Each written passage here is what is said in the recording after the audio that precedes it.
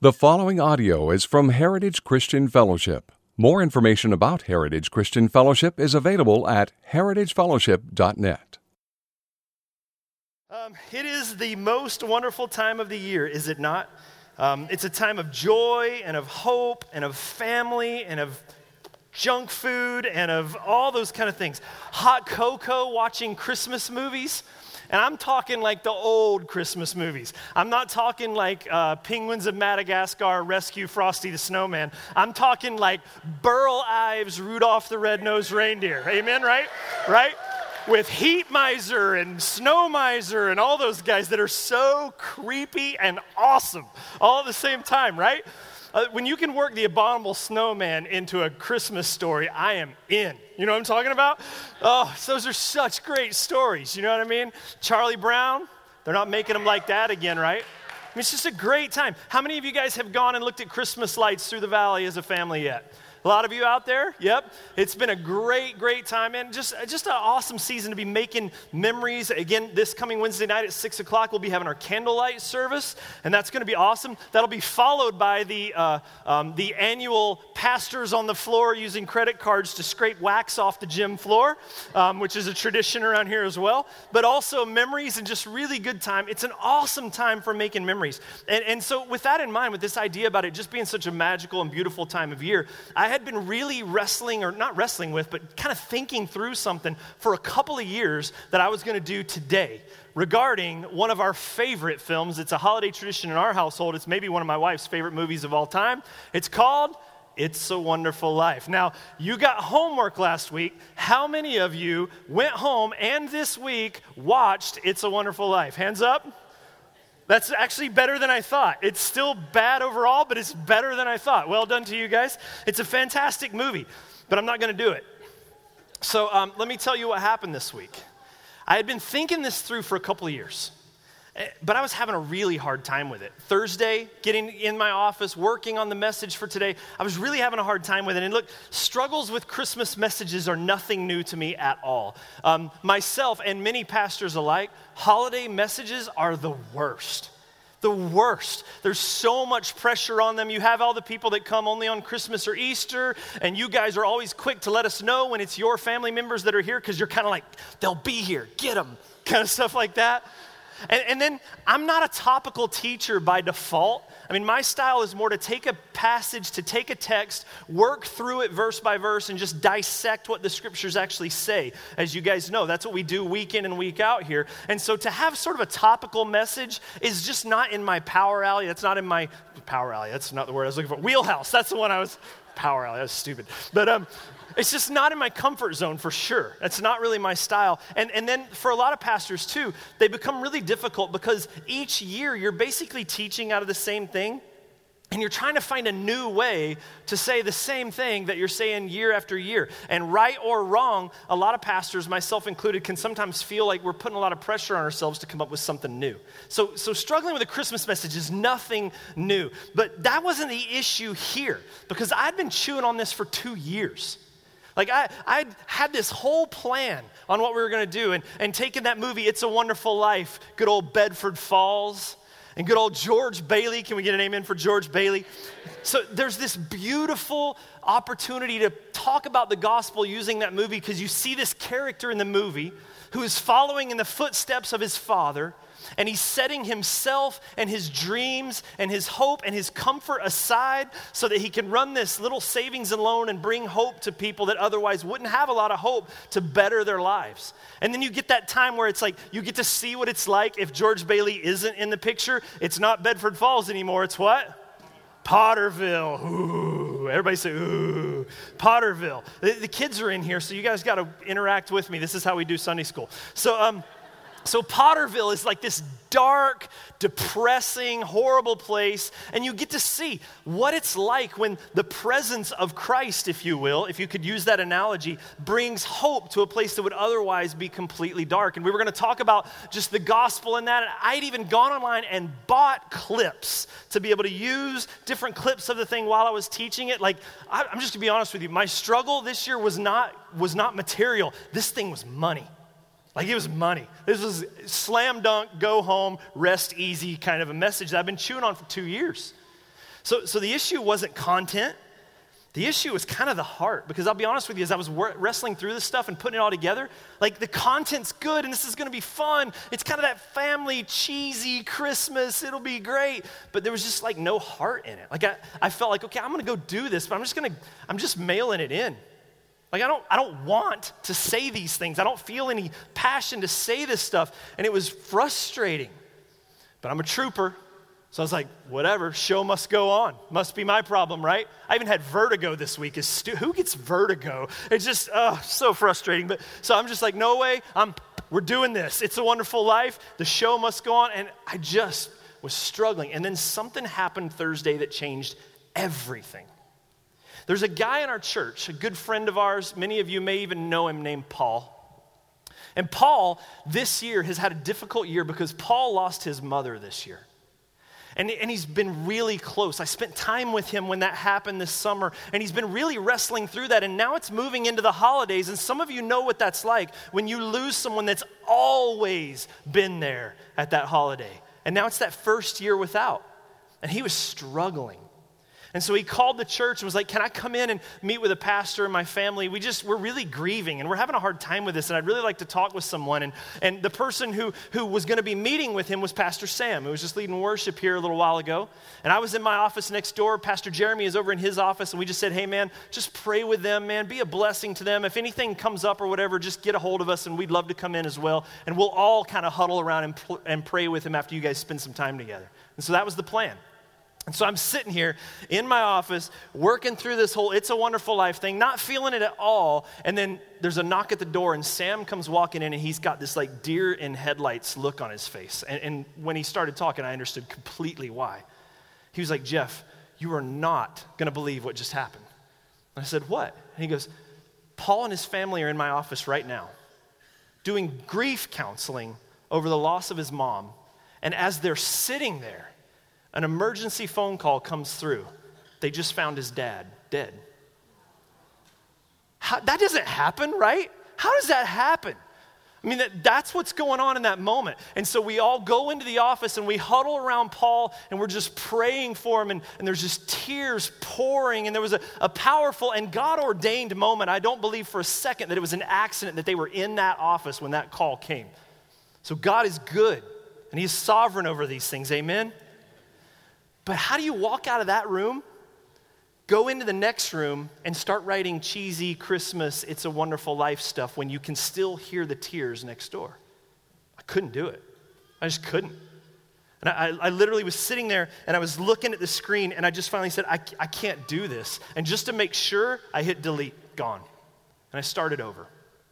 Because here's the reality. It is the most wonderful time of year for some. But it's also the hardest time of year for a lot as well.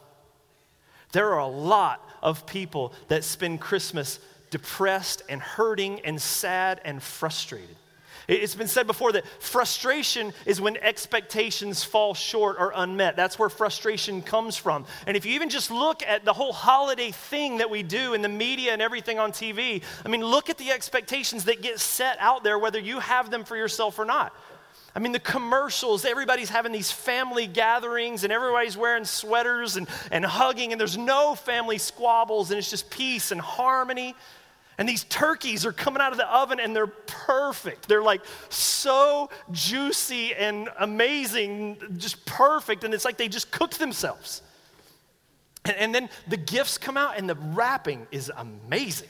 That's like witchcraft. I don't know how people do that. Like, I can't get those seams. I'm just like, put it in a bag, that's good. But it's just like the perfect gift for the perfect person. I mean, just everything is like falling completely together. But that's not reality for a lot of people. That's Hollywood.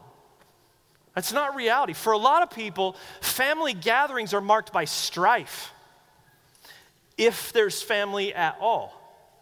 For a lot of people, it's like Paul wishing the whole family was there, and now suddenly being faced with the fact that no matter what, mom and dad aren't walking through the door. For other people, it's heartwarming films, but they're sitting at home heartbroken. For some people, it might be all these commercials about all these amazing toys, and yet they sit home financially wrecked, watching their children see these commercials, knowing there's no chance that they can bless their child in those different ways. And it's heartbreaking for them. It's difficult. The most wonderful time of the year is difficult. And so here's the thing. Who's going to do a Christmas message for them? That's what just kept going through my heart. Like, I know from conversations that I've been having with people at our church over the last season, there are a lot of people in this particular season, this particular year, for whatever reason, that are hurting. And when the holiday season comes and we're all supposed to be joyous and festive and fun and family, and they either have to fake it or hide from it, sometimes it just piles on and adds guilt on top of that. So what does Christmas have for them? How are they to react to these things? Now listen, before you start thinking, we chose the wrong church today. I came here, I brought family, and we were going to sing some carols, eat a donut, and be good, and Jeff's gone dark on us. They're not even letting the lights on in the sanctuary right now. It's like dark. Now before you think, look, I am all about Christmas. We do the Christmas stuff. My daughter has been in the Nutcracker this year. That thing has taken over our lives. We've done the Christmas tours, all of that kind of stuff. I am down with Rudolph the Red-Nosed Reindeer and all of that stuff. I am. But here's the thing, this idea of darkness and difficulty and despair around the Christmas season, listen, it has always been that way from the very beginning. Even before, if you will, that first Christmas. Think of it this way. The book of Isaiah. Isaiah is an awesome book to consider this because Isaiah is filled with all sorts of prophecies that talk about good things that God is doing, but it's also filled with prophecies about pain and suffering and slavery and war. And so you have this conflict there in the book. And it's this book that we love to take a lot of the quotes out and put them on bumper stickers and sweaters and pictures, mount up on wings as eagles, run and not grow weary, that kind of stuff. But the overall thrust of the book, if you've sat down and read through it, is much darker than that. Because the book of Isaiah is a collection of prophecies, word of God given to a people who were going through some serious issues. Sin, there was war coming, pain, slavery, the nation was going to be destroyed. You guys know that famous passage, Isaiah chapter 6. It says, in the year that King Uzziah died, I saw the Lord seated on the throne, high and lifted up. You know that passage, right? And when he sees the glory of God, he's like, I am undone. God is so holy. I'm a sinful man of unclean lips. Woe is me. And this angel comes with that piece of coal, you remember? Touches the coal to his lips, and he says these beautiful words. He says, your sin has been redeemed. You are forgiven. Your iniquities have been removed from you. It's an amazing passage. And then God says, now, we need a messenger. Who shall we send? And Isaiah's like, me. Are you kidding me? After all you've done for me, I'll go anywhere. Send me, Lord. And so God gives Isaiah a message. It's a beautiful passage until you read the message. And the message is, go tell Israel that there's pain coming. There's going to be war and slavery and bloodshed and difficulty. And Isaiah, go tell them, but they're not going to listen to you. And it's dark, huh? It's hard. And so this is what happens. Ends up being the history there. Isaiah 8 goes on to tell the story of the Assyrians, how the Assyrian people are going to come in, sweep through the land, take prisoners. Listen, this is God's chosen people, and they're going to be wrecked. They're going to be scattered and destroyed. And then that's not even the worst part. The worst part is this. After all those prophecies are gathered and delivered, all the prophets of the Old Testament, once that happens, Israel is not going to hear from God for 400 years. Silence, nothing. So imagine the people of Israel. They're in total darkness, in despair, hurting, nations wrecked, carried off into slavery, death all around them. 400 years, where's God? I thought we were the chosen people. I thought we were his kids. 400 years? He has abandoned us. Ever felt like that? Like you're going through something, you're like, where's God? There's happy people all around, but I'm not hearing him. Where's God? But this is the beauty of the book of Isaiah. is that even tucked into these things, there's this rhythm of hope that's written in there. For example, there's this passage that comes. God says in Isaiah chapter 7, "The Lord himself will give you a sign. Behold, the virgin shall conceive and bear a son, and shall call his name" what? Emmanuel. Hey, what does Emmanuel mean? God with us. Get this. Don't miss this, okay? Where's God? We are going through literally hell on earth. Where's God? He has abandoned us, and God steps in and goes, no, I'm coming closer than I ever have before. I'm coming to be with you. I'm coming to incarnate myself with you. Emmanuel, God with us. I know you're hurting. I have not left you. I am closer than I've ever been. And it's an amazing truth. And then the story goes on. It gets even better.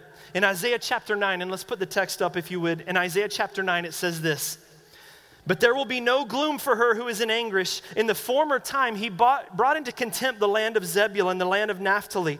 But in the latter time, he has made glorious the way of the sea, the land beyond the Jordan, Galilee of the nations. And the people who walked in darkness have seen a great light. And those who dwell in a land of deep darkness, on them light has shone." This is what he's saying. There's darkness, there's pain, there's difficulty. And he says, yet in the middle of it, this land that has been wrecked, specifically this area of Galilee, something's coming. Now that's a big deal. If you don't know the geography or the history, Galilee is nothing to be proud of at this time. In fact, all the different invasions of armies that would come in and take over this land, Galilee was the most likely path for every one of those armies to come in. It was defenseless. It was a perfect place for a big army to come in and destroy Israel. And so Galilee is not only a little podunk, nothing kind of a place, but it's, if you will, the starting point of all these wars that have wreaked such havoc and destruction on the nation of Israel. So from the place that their pain starts, God says there's a new invasion coming. There's a new invasion coming. The people that have walked in darkness, that have walked through these difficult things, listen, there is a light that they have seen. Those who dwell in a land of deep darkness, on them light has shone. It goes on. "You have multiplied the nation. You have increased its joy. They rejoice before you as with joy at the harvest. They are glad when you divide the spoil. For the yoke of burden and the staff for his shoulder, the rod of his oppressor, you have broken as on the day of Midian. For every boot on the trampling warrior in battle tumult, and every garment rolled in blood will be burned as fuel for the fire." And then he says this: "For unto us a child is born. To us a son has been given. And the rule of the world shall be on his shoulders. And he shall be called Wonderful Counselor, Mighty God, Everlasting Father, and the Prince of all Peace." Now listen, I'm almost done already, but listen closely. This is important because for some of you, you are in that dark season now and you need to hear this. For the rest of us, we know people that are in that season. We lost a dear friend from our church yesterday, way too young. So we need to understand the reality of what this means, what this Christmas season is all about. Listen to what he says. "Unto us a child is born, to us a son has been given, and the rule of the world will be on his shoulders." You know what that means? It means he's in charge. Amen? It means there's a son, a king coming from the territory that used to be the start, the very source of our pain. He's coming from there and he's in charge. The weight of the entire world is on his shoulders. The enemy's not in charge. The darkness that plagues you, the pain, the sorrow, not in charge. Jesus Christ is king. Amen? And it doesn't stop there. He goes on to say, he's to be called Wonderful Counselor. You know what that means? It means he gets it. He understands your pain. He is acquainted with your grief and your sorrow. And he is committed to walking you through it, to giving you wisdom in how to deal with difficulties, to help you through the despair that you're carrying. He is your Wonderful Counselor. Amen? And then it goes on. Come on now. Amen? Don't go to sleep on me out there just because the lights are off. Mighty God. He is to be called Mighty God. You know what that means? Champion. That means he wins. Amen? That means he wins. He is Mighty God, champion over all darkness. And then it says he's the everlasting Father, and this one just touches me. Listen, this is what it means. For those that seek him, listen, he will never not be your Father. That's what that means. Perpetual. He will never not be your dad. Amen? And then a Prince of Peace is the last one. For those that are going through difficulty in a season like this or any season other, we know that Jesus Christ is the source of all peace, all joy. He is the only answer to everything that is going on in the world around us. He is the answer to our fear. He is the answer to our sorrow. He is the answer to our cowardice. He is the answer to our sin. He is the answer to everything we face in the world. He is the Prince of Peace. Amen? And this is good news. This is the gospel. That a people who walk in darkness, consumed by our own sin and the effects of sin on the world, have hope. You want to know what the Christmas story is about, what the Christmas season is all about? It's not about gifts. It's not about family. It's not about carols. It's not about Burl Ives. It's not about any of those kind of things. The Christmas season is about this, that we are in darkness, and yet Jesus Christ came and has given us hope. Even in our sorrow, Isaiah goes on to say in Isaiah 53, he has borne our grief and carried our sorrow. He is a good and mighty king. He's the answer to everything. And speaking about frustrations coming from expectations that don't measure up to what we thought, just think about the season that we're in right now. We build and build and build towards this Christmas season, and we get the right gifts, and we wrap them, and we build bikes on overnight, and we do those kind of things, all that stuff that we do for Christmas. And then we're going to come together Christmas morning, and we're probably going to have a really good time opening gifts, and it's going to be great. But if we're really honest, at the end of the day, isn't there that little tinge in the back of your mind that goes, somehow that's still not quite measuring up to the expectation we had? It's great, it's fun, but it's over, and now it's another year, and I don't know, there's just something missing. Ladies and gentlemen, listen, that's by design. Because Jesus Christ is the only source of everlasting joy, fulfillment, and happiness that we will ever come across in life. And by design, everything else on earth will always leave us lacking, that we might turn to the Prince of Peace, the mighty God, the everlasting Father, the wonderful Counselor, Jesus Christ himself. That's the meaning of Christmas. Now, church, listen to me here. Jesus was once talking to Peter. And he said to Peter, he said, hey, who do people say that I am? And Peter's like, well, these guys say you're this, and these guys say you're a prophet, and these guys say you're this. And then Jesus goes, okay, but Peter, who do you say that I am? And Peter says to him, you are the Christ, the Son of the Almighty God. You are the Savior. And Jesus says to him, blessed are you, Simon Bar-Jonah. And he says to him, upon this rock, this truth, the reality of who I am, if you will, upon me, Jesus says, I will build my church. And he says, the very gates of hell will not stand against it. Do you believe that, church? Let me ask you this then. Has anyone here lost someone this year? I know my father-in-law has. Vern, I know you have. This is going to be the first Christmas for a lot of people without a very dear family member. So let me ask you, who do you say that Jesus is? Is he the King? Is he your hope? Is he your wonderful Counselor? Because if he is, if you believe this, he says the gates of hell cannot stand against you. Doesn't matter how depressed, doesn't matter how dark or how despairing life is. If you believe this, if your stand is on this, Jesus Christ says hell will not stand against you. Vern, I'm going to pick on you because you can get me back later. Do you believe this? You're about to have a lot of company. Will you do me a favor? Will you stand on that truth even right now? Come on, stand up. Who else? Has anyone else lost anyone this year? You're going to go into the holidays this year without someone that you are dear and close to, and you're going to miss them. Do you believe that Jesus Christ is the Prince of Peace, that he has come once that you might have hope, and here, even better yet, he's coming again to undo even the death that you wrestled with this year? Do you believe that? Then he says, if you will stand upon this truth, the very gates of hell will not prevail against you. Will you stand up? What else are people dealing with? Has anyone had any work issues this year? Now, if your boss is here, you might not want to respond real quickly to this one. But if you struggled and all you guys stay up, you're about to have a lot of company. Have you guys struggled at work? Do you feel like you're slaving away, either unappreciated, underpaid, miserable in a job you can't stand, just waiting for the weekend so that you can breathe? Does anyone feel that? Or maybe having conflicts with people at work, difficulties, or just hoping the business survives? Anyone hearing that?